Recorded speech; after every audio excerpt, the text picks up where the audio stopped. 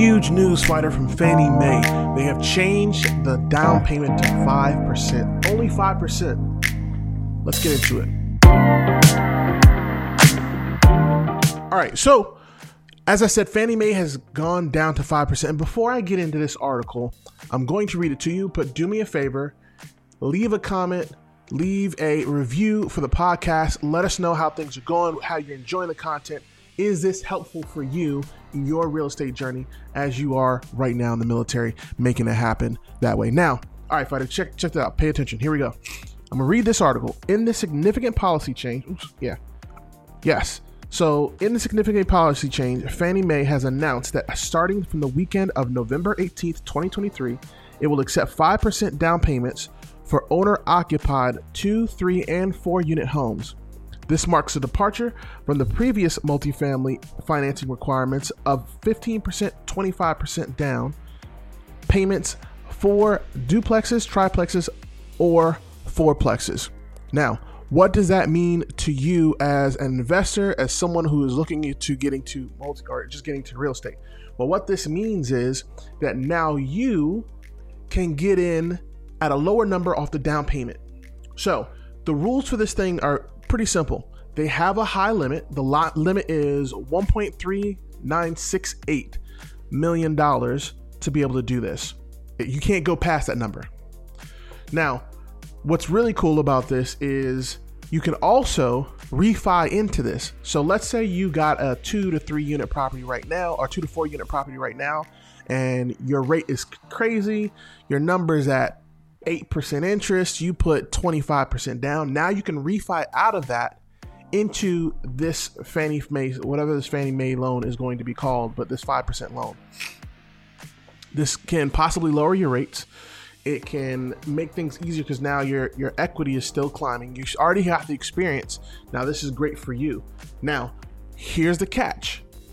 If you are not an owner occupied, you can't use this. If you're not doing an owner occupied rental, you can't do this. Now, for those of you who have been following this channel for some time, I have always said to you, if you can do the BRRRR method, do the BRRRR method. It normally is going to work for those of us who aren't married with family and kids, or at least your partner is willing to take that chance, take that risk. But most of us, your significant other is most likely not going to want to do that, and that's okay. For those who are single, who don't have a bunch of kids, who maybe have one kid, and you are willing to do this, it works really well for you because now, as an owner occupant, meaning you're living in the property that you own, you have the ability to use this loan, put your 5% down payment, and you're getting experience as a landlord. You're understanding how to collect payments and things of that nature. You get to understand what you like from your landlord. Let's assume you go to bigger and better things and you're now hiring, or you're now taking down 300 unit properties. You have the ability to understand, okay, this is what I want from a landlord because this is what happened with me when I was there. So now you've got that experience too, which is far and away better than having no experience at all. Number one. Number two, there's some multifamily investors out there who have never actually property managed. They might have managed the asset itself, but not property management. And there is a difference.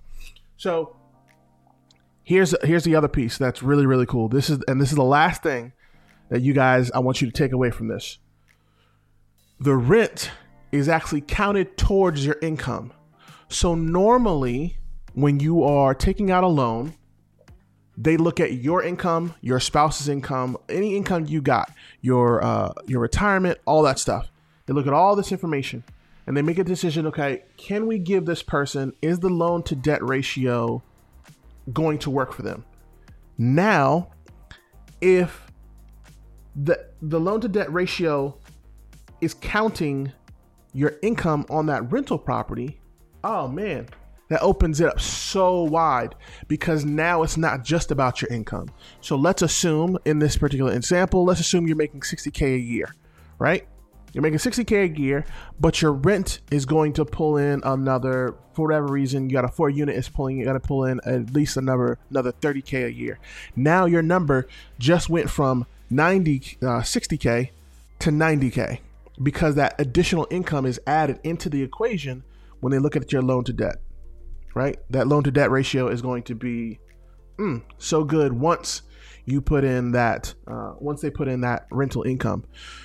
You also need to have a decent credit score. I think this credit score, is around 620. You have to double check that. But this article doesn't particularly go into that, but it does have that information in there.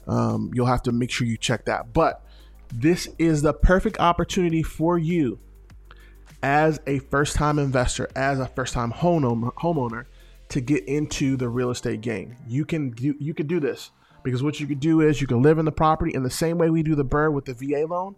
You can do the BRRRR with this loan. You're 5% down. You're living in the property for a year. You move out and go to another property. 5% down. You can even, as I understand it, as I'm thinking about it, you could even flip-flop them with the VA loan. Do the VA loan, regular loan. VA loan, regular loan. Or even refi the VA loan into this 5% loan. There's so many options. There's so many ways you could do it. But I want you guys to take this information and run with it. This is big. So on November 18th, if you're already tied into a 2 to 4 unit, right now, go ahead and start having that conversation, because you can get the paperwork ready so that when the 18th hits, your loan officer already knows what to do to take the action to make it happen. All right. So love you guys. Better you were, not half as good as you're going to be. I'll see you next time.